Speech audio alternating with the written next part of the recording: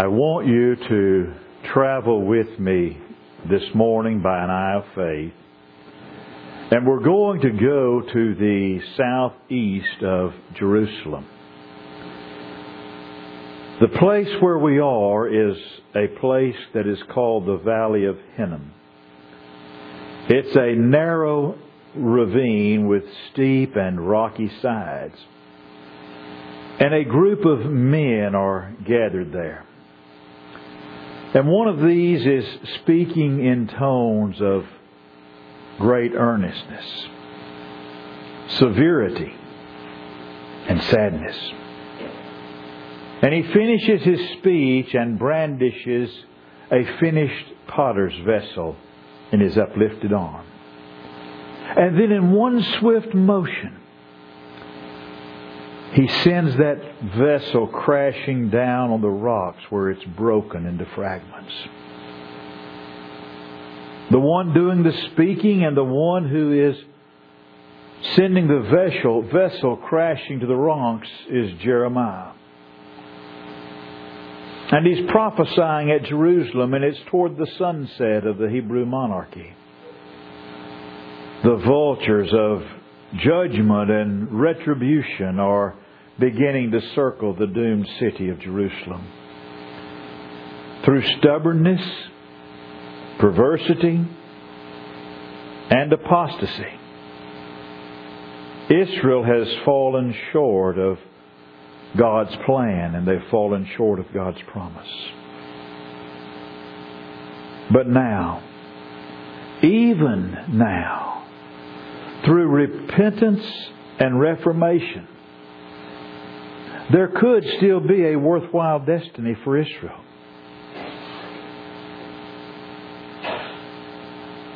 The vultures of judgment and retribution could still be driven away. In order to illustrate this truth, Jeremiah is commanded to go down to the potter's house. I want you to see that potter seated on the ground. And there's a mass of clay nearby. And there's a vessel of water beside the potter. And the potter's wheel is in front of him. And he moistens the clay. And when he's moistened and softened the clay, he takes that clay and he puts it on the horizontal wheel. And as that wheel revolves, with skillful hands, he begins to shape the vessel that's on the potter's wheel. But when his work is almost completed, the potter discovers a serious flaw in his workmanship. But the clay is still soft and the clay is still pliable. And so the potter can break the vessel down again to a lump of clay and place the clay once more on the wheel and form a new creation. Perhaps not exactly the same vessel he had in mind when he started, but still something useful or ornamental, or perhaps even both. There's a meaning for this in the life of the nation of Israel. Israel has been seriously marred by disobedience and sin. Israel is not now, and Israel never will be, everything that God had in mind for His people. And yet it's still possible for Israel to have a noble destiny. All of the events I've just described take place in Jeremiah chapter 18. But the second scene in Jeremiah 19 shows something altogether different. The tragic scene in Jeremiah 19 shows us the fate Jerusalem is choosing for itself. It's a fate of utter rejection and judgment. This time, Jeremiah is commanded to take a vessel that has been finished. This vessel created by the potter has been baked in the sun or it's been burned in the fire. And it can never be changed now. It's not like the other vessel that had been marred and he started over. That other vessel was still soft and workable. So Jeremiah, followed by the leaders of Israel, goes down to the grim valley of Hinnom. And there he pronounces a coming judgment upon Jerusalem. The land is to become desolate, and there will be a perpetual hissing. And the valley where they're standing in the valley of Hinnom will be covered with the slain. And there's a doom that awaits the city. Jeremiah says in Jeremiah 19 and verse 15, they've hardened their necks that they might not hear my words. At the conclusion of the words of judgment and doom, Jeremiah breaks the potter's bottle. Jeremiah chapter 19 and verse 11. Then shalt thou break the bottle in the sight of the men that go with thee. These parables, acted out by Jeremiah, express a truth that primarily applies to the nations. But nations are made up of individuals. And we have here some very striking and very timeless truths. Every life has great possibilities at its beginning. Failures, are you listening? Failures and mistakes and sin need not be final and need not be fatal. But there does come a time when character is fixed, destiny is chosen and determined. Way back in the early morning of time, God created man in His image. Being made in the image of God, every life begins with unlimited potential. Wonderful, beautiful things can come from the native clay of the nature of man. You take a piece of clay, put it in the hands of a skilled potter, and there's no telling what he can make. I think one of the most fascinating things I ever watched them make was when I used to watch them over at the old Marshall Pottery make strawberry pots. And they'd start with that lump of clay, and they'd mold it into what was going to look like it was going to be an urn. And while the potter's wheel was spinning, you would see that potter take a knife and go, and it looked like he was just randomly cutting it. And then you realized that as the wheel continued to turn, he would take those cuts and mold them into places where a strawberry plant could be planted. I love to watch a skilled potter. Centuries ago, an unknown potter or sculptor in Greece decided to make something. He put the clay on his wheel and he fashioned it into an urn. And on this urn he put youths and maidens and gods and goddesses and forests and streams. He put a mountain citadel in a little town down by the sea.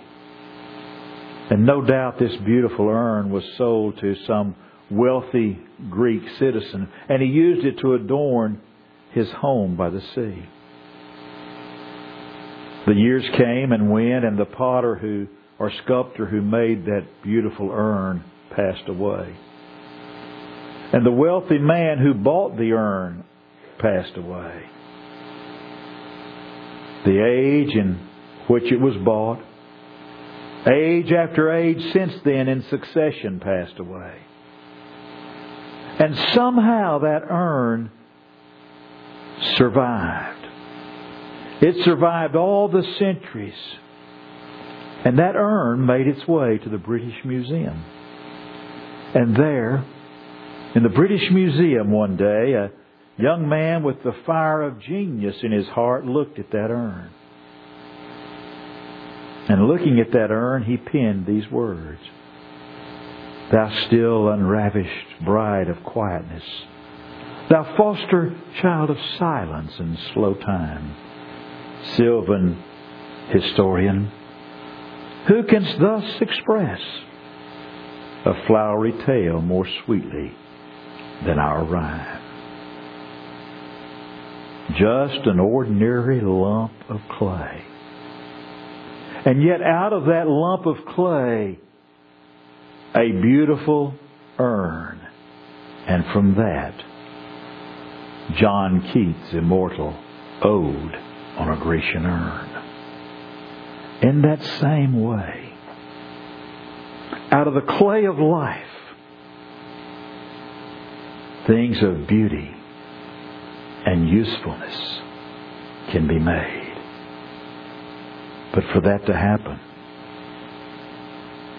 we must yield ourselves to the potter's hand. And we must yield ourselves to the potter's plan. Have you ever thought about it? About how many marred and broken vessels there are on the scrap heap of life? Lives that are useless and unattractive, yet lives that might have been a blessing to mankind. But lives that never yielded their stubborn will to the will of God. One of the great and beautiful truths of life is the restoration of life. Because marred bottles and marred lives can be mended. All sin mars and defiles.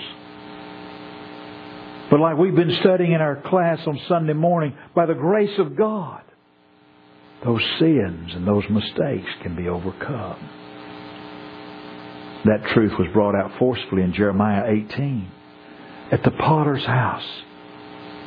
We saw the potter take a vessel that had been marred.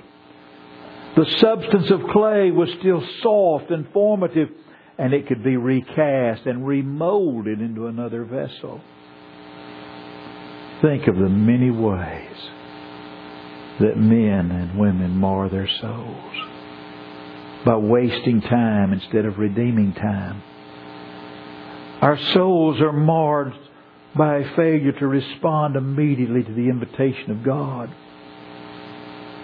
Our souls become marred not just by positive sin, but by compromise with evil.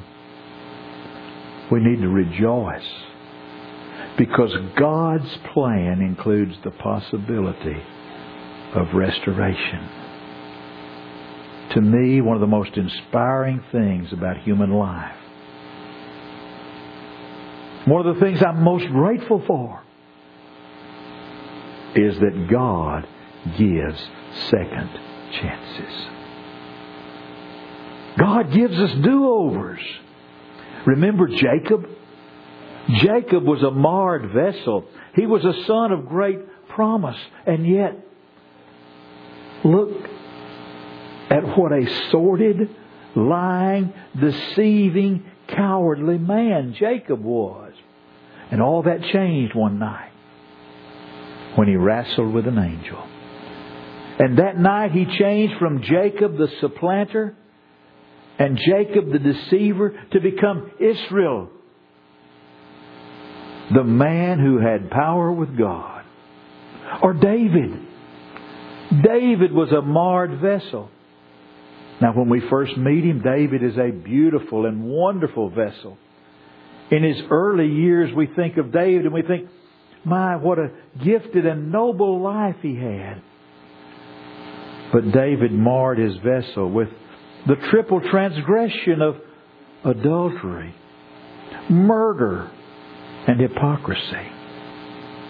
And even then, God had a use for David. David repented. David asked for another chance. And God gave it to him. He was not only forgiven, he was restored. Talk about your marred vessels. What about Peter? He was called by Jesus. He was part of Jesus' inner circle along with James and John. He had honors and distinctions and special instructions from Jesus Christ. And what did he do? He repaid Jesus with an enormous transgression.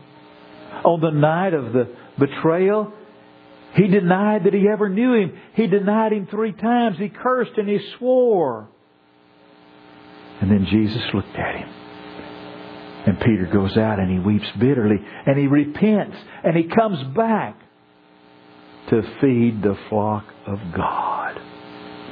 And Peter became a rock. Not just in name, but in character and in his life. And in fact, this truth of the possibility of divine restoration, it has particular meaning for us. Let's be honest. All of us have come short of what we might have been.